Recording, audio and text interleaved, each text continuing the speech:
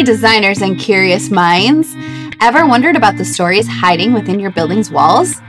I'm Carrie Seaburn, structural engineer and host of Unstruct, the podcast that decodes and simplifies major concepts of structural design. Behind the math and physics, structural engineering simply predicts building behavior. Join me as we simplify the complex, making structural design accessible to everyone. Nowadays, instead of measuring it via cost, we're saying, well, what about carbon, We've got two levers now that we can, if an architect has an inefficient design, we can hit them with two levers, if you like. The official casualty figure is 55,000. Everybody I talked to told me that the actual figure is at least 3 times as much.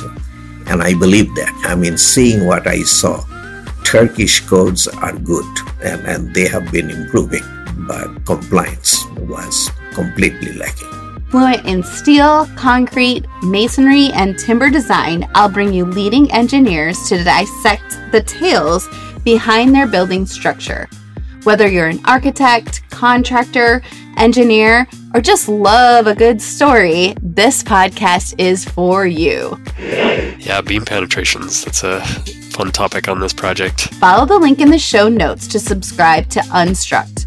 From within your walls, hear the story behind how your building stands today.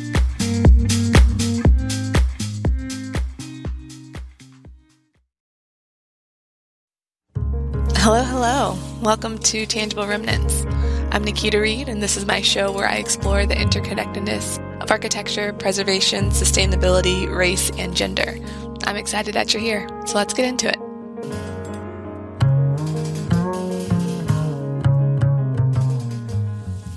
So I remember when I was younger and flesh-colored Band-Aids came out when I was in elementary school. Or rather, I remember the marketing campaign of flesh-colored Band-Aids when I was in elementary school. And I just remember how excited I was when I heard about these, because in my mind, I was thinking that these were going to be the most magical fabric ever. Because I was looking around my classroom and seeing people of all different colors, all different shades. And I was like, oh my gosh, Band-Aids created this magical strip of fabric that's flesh colored, and it's going to change with everyone's flesh. So whenever someone puts it on, the fabric's going to change color. And that's amazing. I was so excited to get them. So imagine my disappointment, my child heart broke when I got the flesh-colored Band-Aids and they were Barbie pink. Because it was at that point when I realized they didn't mean my flesh. They didn't mean all flesh. They meant a very particular swath of people whose skin color was like that. And it's not even the majority of white people, because that pink color is a very weird color of flesh color. But anyways, the intention of that, and in my mind, the intentional exclusion of so many people of color, and even some white people for that matter, from that flesh-colored Band-Aid, was a point in the sand for me that made me realize that who matters and who gets elevated to mainstream varies based on skin color. And I was fortunate to grow up in a very diverse area, but the Band-Aid story and my memory and my excitement for flesh-colored Band-Aids is something that sticks with me. Preservation makes the gap between space and time disappear unlike any other form of history. There is power in preservation. Brent Leggs from the National Trust for Historic Preservation. I've been thinking a lot recently about what we use to demarcate the built environment, what we purposely put in our built environment to remind us of the past. So be it statues or cornerstones in buildings that show the date of when the cornerstone was laid, or be it buildings themselves. And I started thinking about this a couple weeks ago when one of my friends, who is a Black architect out of Baltimore, posted a Facebook post on an early Sunday morning after working on some historic drawings. He's really shocked to see colored bathrooms on some historic plans that he was working on. We chatted about it, and I remember just being surprised that he was surprised. My surprise came from the fact that as a historic preservation architect working on a lot of historic buildings, seeing that kind of racism with a capital R, as he called it, was something that I had just gotten used to and somewhat desensitized from. The idea that we would have the carved space within our buildings to separate races, be it the bathrooms, the entrances, the worship spaces, etc., was something that I had just taken for granted. So I was grateful for him and for that post, and to take a moment to pause. And so recognizing the fact that as a Black architect, as a Black person, there are spaces that have been designed for us to go and not go for as long as the country has been around. And it reminds me of Black architects like Julian Abel or Paul Revere Williams, who would design buildings but wouldn't be able to go into the buildings once the buildings were constructed. Julian Abel designed a number of buildings at Duke University, but he wasn't allowed to go into the buildings once they were constructed. I know Paul Revere Williams had said, taught himself how to sketch upside down because he was a residential architect designing many residences for very wealthy white people in Hollywood. He became known as the Hollywood architect. But many of his clients didn't want to have to be near him when he was drawing. So he taught himself how to draw upside down to make his clients more comfortable. And so it's things like that, and it's the physical gymnastics that we often go through as Black architects to make others more comfortable. Thinking about the marks on the built environment, and Confederate statues have been more in the news as they've been being toppled or removed around the country recently. And it's interesting because most of the Confederate statues that were erected during Jim Crow as scare tactics and intimidation tactics. Reconstruction, for those of you who may remember your U.S. history, was that brief 12-year period after the Civil War where there was actually a focus on bringing Southern states back into full political participation and guaranteeing the rights to former slaves, defining their relationships between African Americans and whites in the South. And there was that 12-year period where there was moments of prosperity for many Black Americans. Well, Jim Crow came along and that just got washed out. Many of the Confederate statues that were put up during Jim Crow as a way to put Black people in their place, so to speak, to remind Black people that the past and the heroes are the ones who fought for slavery, the ones who fought for the South, and the physical demarcations of space, the act of creation that had to occur both in the drawing of creating colored bathrooms in a historic building, because the drawing and the act of creation happens with the pencil and it's intentional.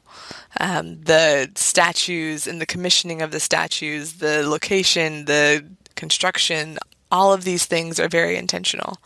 And so it's reminding myself to pay attention to those moments of intentionality in the built environment that were meant to serve as a signal, a beacon to let people know who was in and who was out, who was allowed, who was disallowed, and just being mindful of what that meant when it was installed, being mindful of what it means today and what it will mean for the future.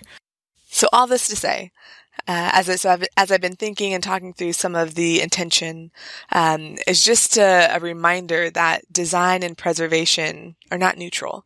It's the intentional decisions about what's preserved, what's memorialized, what's elevated to remembrance, and what's valued are things that, as designers and preservationists, we have to continue to grapple with, particularly as we're striving to tell a more inclusive history.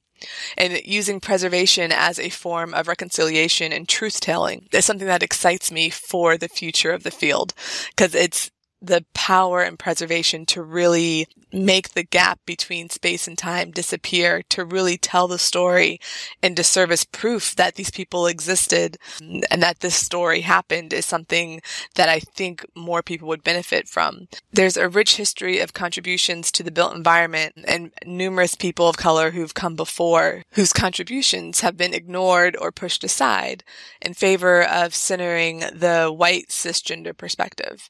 And so there are numerous holes in our history. And so leaving various holes in our history do a disservice to everyone. And so by really telling more of the full story and showing that, yes, various groups of people have been in this country for a very long time, have contributed to this country, to the building of this country. By not telling the story of the various people of color who have contributed to and built this country, there becomes a cognitive dissonance or a fracture or just a misunderstanding by many white people who think that people of color haven't contributed anything to this country. And that's absolute bullshit.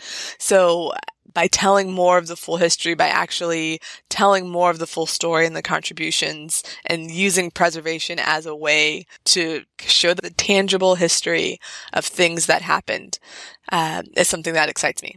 It's something that I think preservation is uniquely situated to do. That's going to wrap up another episode of Historic and Sustainable. Thank you so much for listening. I hope you enjoyed this episode. The featured song that you heard in the episode is a sampling of The Vote by Sarah Gilberg. And remember, historic preservation is a present conversation with our past about our future. We don't inherit the earth from our parents, but we borrow it from our children. So let's make sure we're telling the inclusive history. Quiet people, quiet power, quiet minute, quiet hour, quiet patience, quiet line, quiet morning, quiet mind.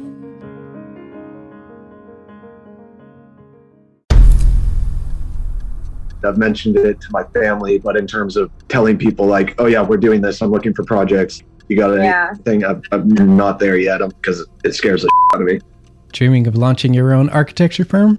Well, buckle up for a wild ride with Emerging, the podcast that shares what it's really like to start an architecture firm. Where do we begin? We don't even know what type of business to formalize as. Is it an LLC? Is it an LLP? Like, how are taxes? I mean, the list is astronomical.